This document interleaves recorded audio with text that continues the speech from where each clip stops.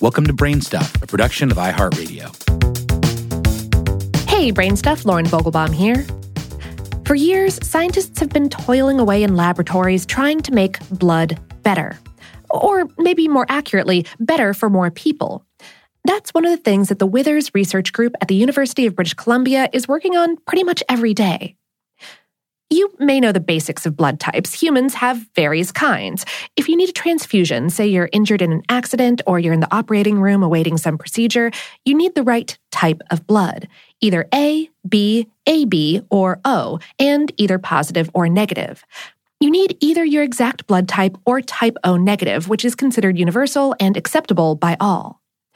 According to the American Red Cross, a blood transfusion is needed every 2 seconds in the United States. And every year, 4.5 million lives are saved by safe transfusions. So type O is in high demand and in short supply. So scientists have been fiddling with ways to convert type A blood into type O.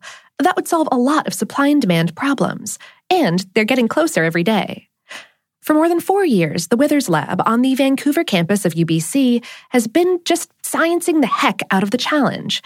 Researchers there have been experimenting with different approaches to strip certain sugar molecules from the surface of type A red blood cells, effectively turning the cells into type O, which do not contain those sugar molecules. These molecules, called antigens, are what makes transfusions of different types of blood problematic. Type B blood, for example, contains antibodies that will attack those sugars on type A blood cells if the bloods mix, and vice versa. But having no antigens, type O blood is not attacked by other blood types' antibodies, which is why type O is in such great demand. The answer to ridding type A blood of its antigens, first proposed and demonstrated in the 1980s, was to use an enzyme that would, in effect, eat those sugars. Withers and his team, building on that, were searching for a better enzyme. They turned inward, in a manner of speaking. They turned, ultimately, to the human gut. Withers explained, what you're doing is you're essentially choosing an environment that's likely to contain enzymes to do the job you want. And then you try to isolate your genes and ultimately your enzymes from that environment. One of the key steps is, in my mind, is actually choosing your environment in the first place. Is it going to be a bunch of soil, some ocean water? What's it going to be?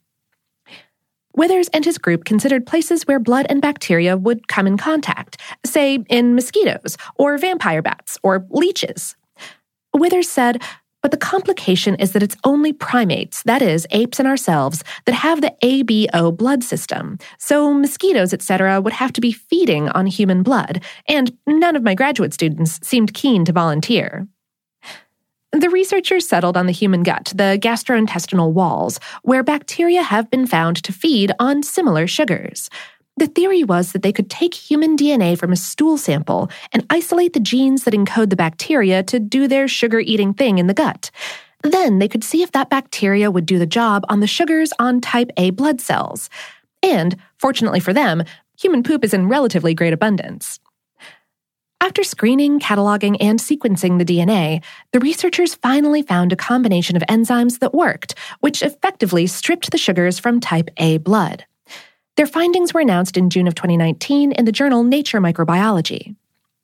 Postdoc student Peter Raffield, the lead author on the paper, said in a release, "This will really drive forward the option for blood banks to manage the blood supply as soon as we can be sure it's safe."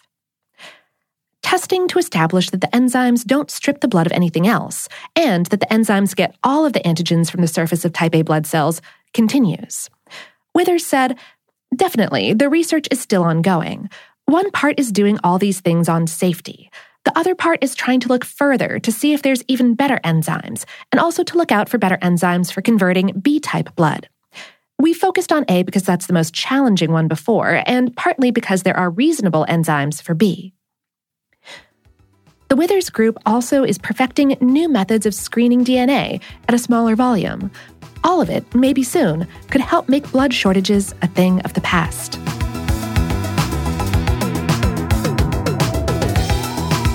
Today's episode was written by John Donovan and produced by Tyler Klang. Brain Stuff is a production of iHeartRadio's How Stuff Works. For more on this and lots of other bloody awesome topics, visit our home planet, howstuffworks.com. And for more podcasts from iHeartRadio, visit the iHeartRadio app, Apple Podcasts, or wherever you listen to your favorite shows.